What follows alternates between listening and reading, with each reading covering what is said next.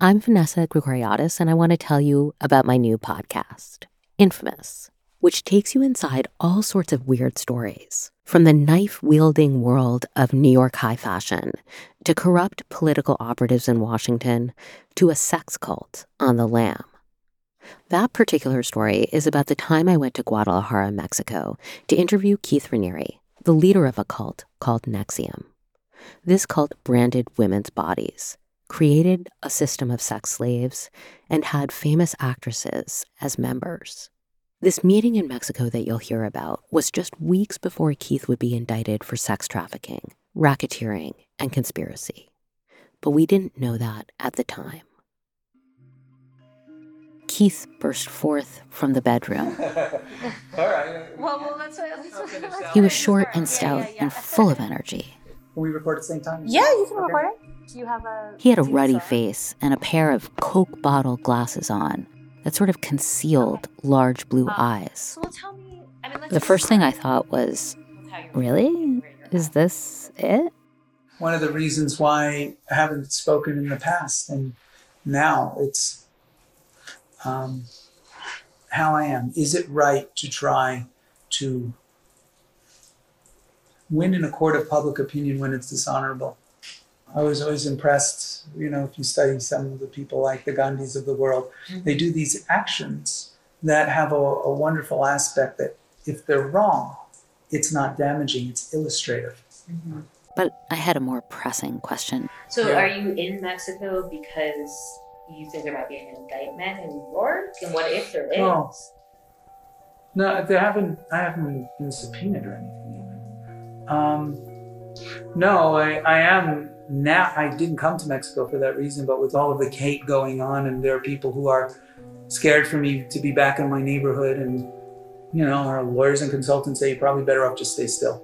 Are you worried about there being an indictment? Are you worried about that happening?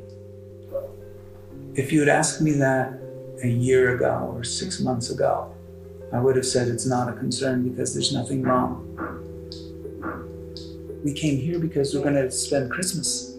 We're finding a place to go where we can go and spend Christmas. It's like a beach house, hopefully. At this point, I wondered who was we? I also wondered about exactly how this was being funded.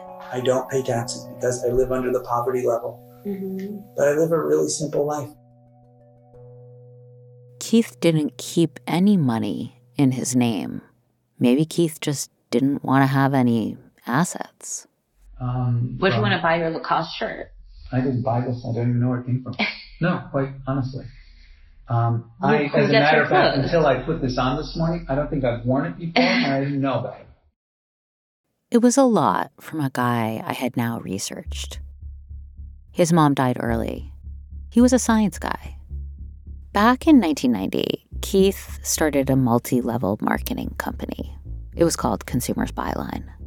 They recruited members and offered discounts on things like groceries and appliances.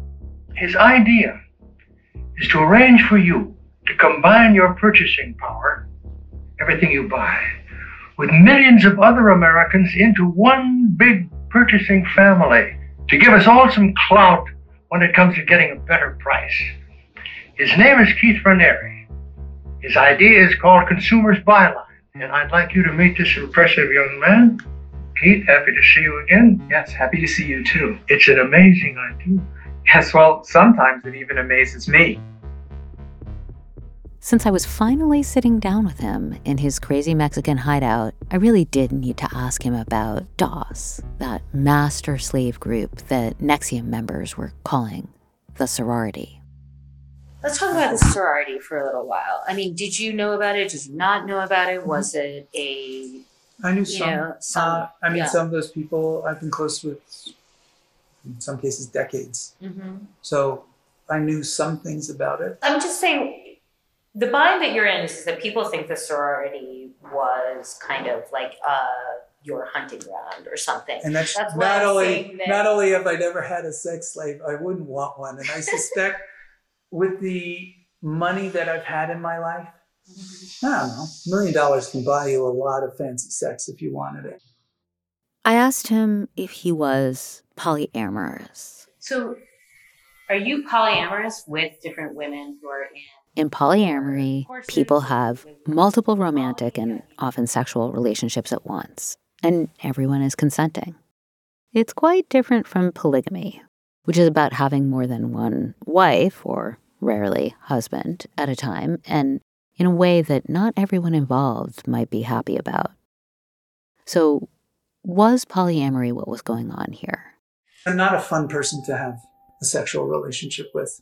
If I meet you and we have a type of connection, intimacy, first there's the talk.